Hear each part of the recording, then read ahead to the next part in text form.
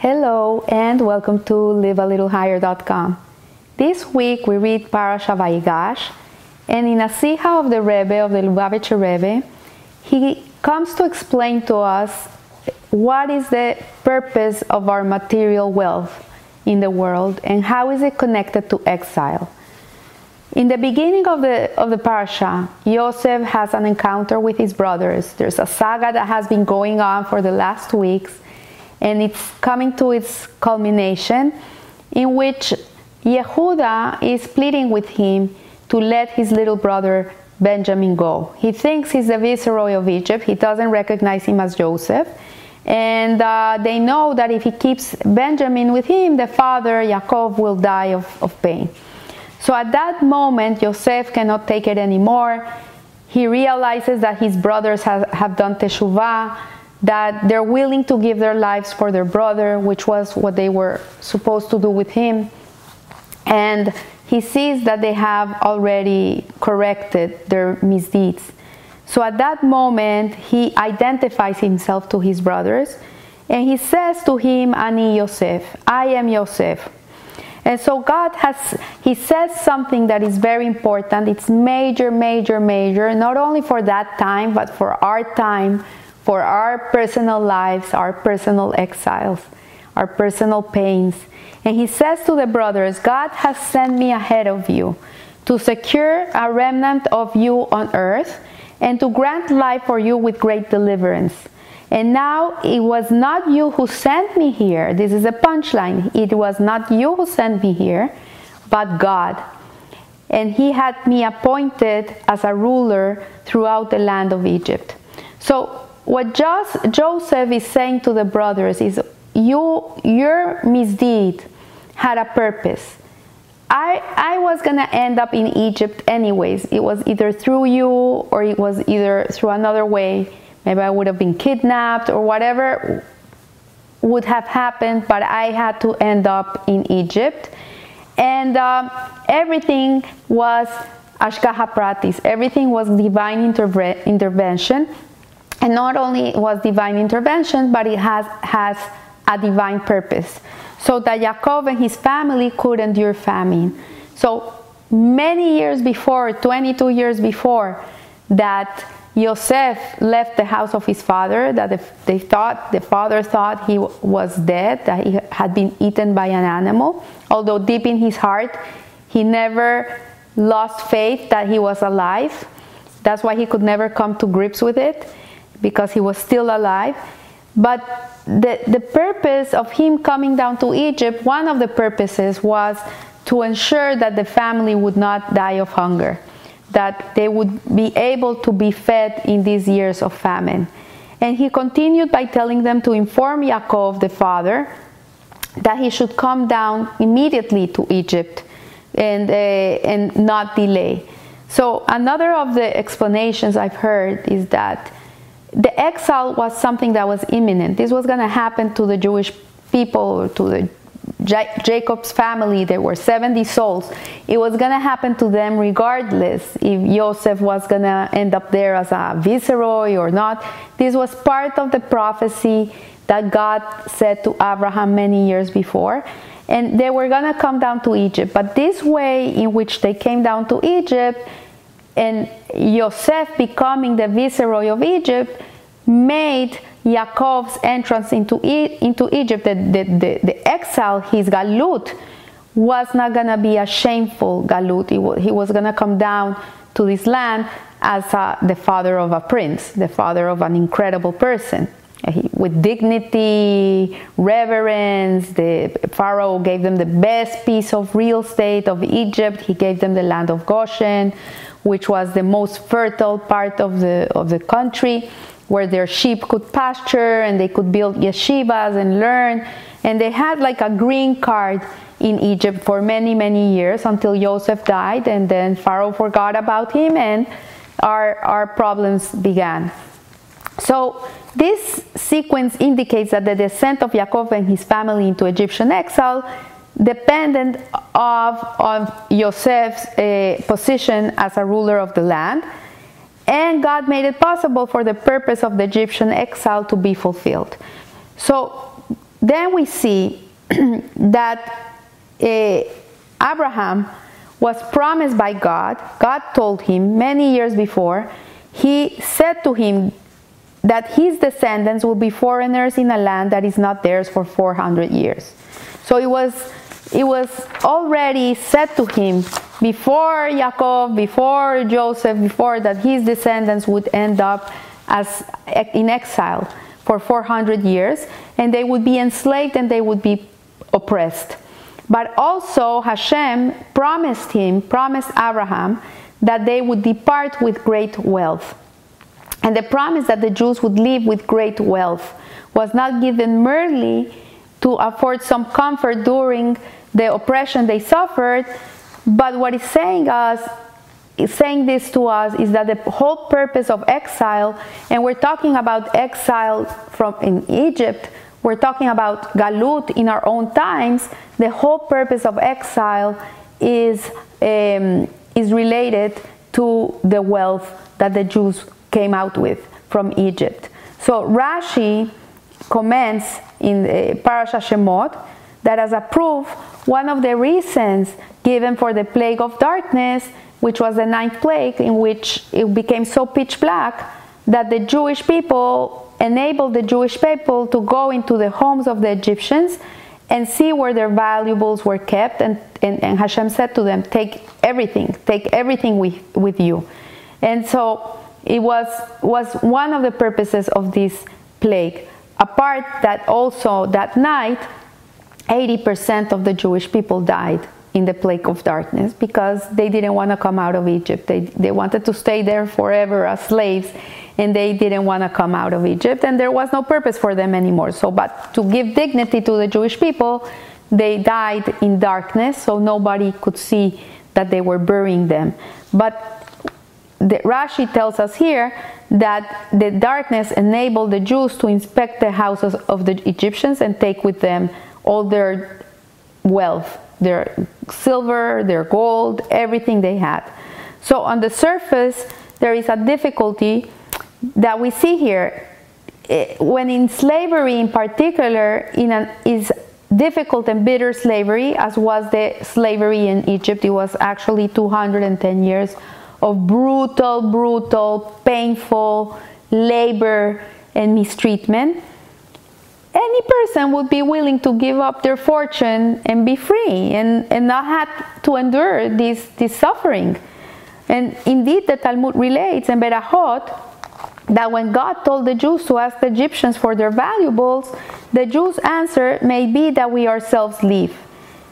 That the reason they went to ask for the valuables in the Egyptians' homes was because they could not leave without the valuables. The reason they could leave only if they took with them their valuables.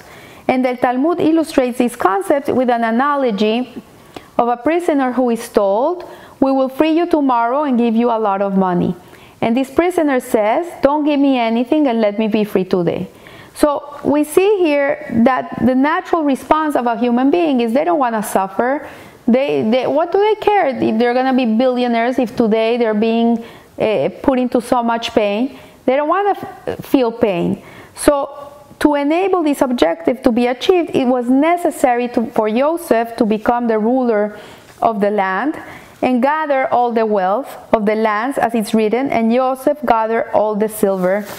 And our sages comment, all the silver and gold in the world, this made it possible for the Jews to depart with great wealth.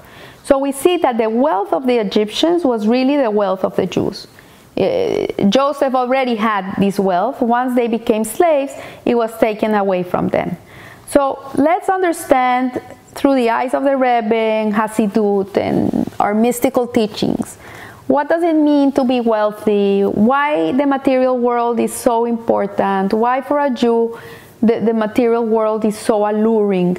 And after reading this Siha, really comes into perspective that the reason the Jew loves wealth, and we have a reputation for that. We've seen it throughout the ages that they make these cartoons with the Jews with the big noses and their pockets full of money and greedy and all these things that come into Jewish hatred, they use it.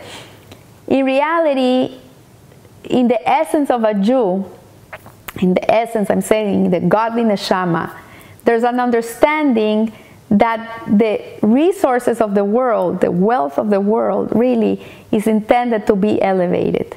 It's here so we can release godly sparks from it. So to explain it in a short, long way, in a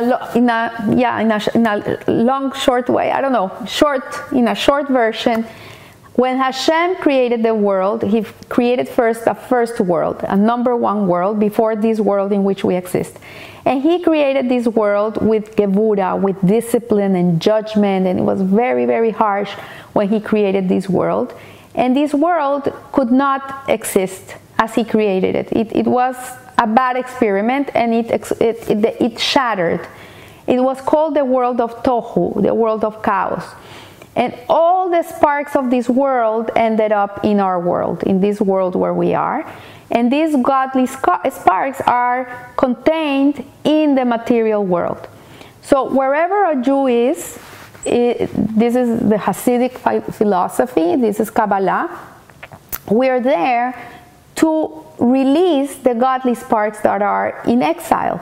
So in Egypt, there were 288 sparks of holiness that had fallen into Egypt.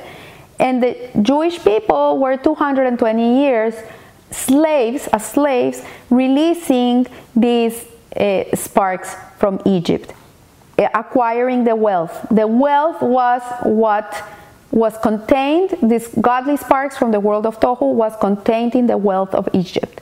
So by the Jewish people taking with them this wealth, what they were doing was that they were redeeming the wealth, they were returning the godly sparks of this wealth to its source. So if you analyze the Torah, the mitzvot, all the mitzvot that we do, most of them are, even very spiritual mitzvot, are done with material objects. For example, if you're going to pray, praying is very spiritual. You would think it has nothing material, but no, you have a siddur, you have a book that you pray from, or you pray today from your iPhone, or you pray from the Torah, you open when they have to lay the Torah on Tuesdays and Thursdays and on Shabbat or special days that they lay from the Torah. These are material objects. They're done with parchment, with ink. They had to use a pen. They have to bind the book with leather. A man puts on tefillin. It's such a spiritual experience, but it's done with an object, with a material object. So we're taking the world, we're taking the material of the world, and we are using it for the service of Hashem. That's the purpose of the material world. So a Jew in his essence, in his godly neshama, he knows that he has to redeem all these godly sparks. Even money, which could be the lowest of the lowest, really you could use it for the highest of the highest, which is to help other people and bring goodness to other people and to bring goodness to your family, to pay for your children's education, their clothes, their needs, your wife, your everything. So the material world, the Jew is not an ascetic person that lives in a cave on top of a mountain and gets rid of all materialism and lives a life devoid of materialism. This is so anti-Jewish. The Jewish experience is you dress nice, you have a nice home, the best you can afford. You for Shabbat, you put on your nicest tablecloth, you put on the nicest dishes, you cook the best food, you drink the best wine. You use your resources to elevate everything for the service of Hashem. You do it for God. A person, everything's in the intention. A woman likes to dress nice. We're made like that. It's a natural thing. Every woman likes to look nice. If they're not looking nice, then something's wrong. But why does she have to look nice? Is it for her? Is it for the husband? Is it for the people that see her? No, it's because she's a representative of the king, of Hashem in this world. She's a Bas Melech, she's the daughter of the king, and the daughter of the king has to represent the king. She has to look nice. She has to be clean, she has to look nice, she has to look nice. So when we use the world to serve Hashem, to elevate the name of God, to use it for a Kiddush Hashem, then the wealth, the material is going to be released, and it's going to be redeemed. It's going to go back to its source. If a person has things, has material things, has stuff, how I call it, and he's not using it to elevate the world, then these material things are in exile. And the saddest thing is that the soul of the person is in exile with these things. If you redeem the material world, your soul is going to be redeemed. It goes hand in hand. If a person only loves the material because it gives him a stature, and people have to respect him because he has money, because he drives this car, because he has this house, then he's completely a slave. He's not redeemed. He's in exile.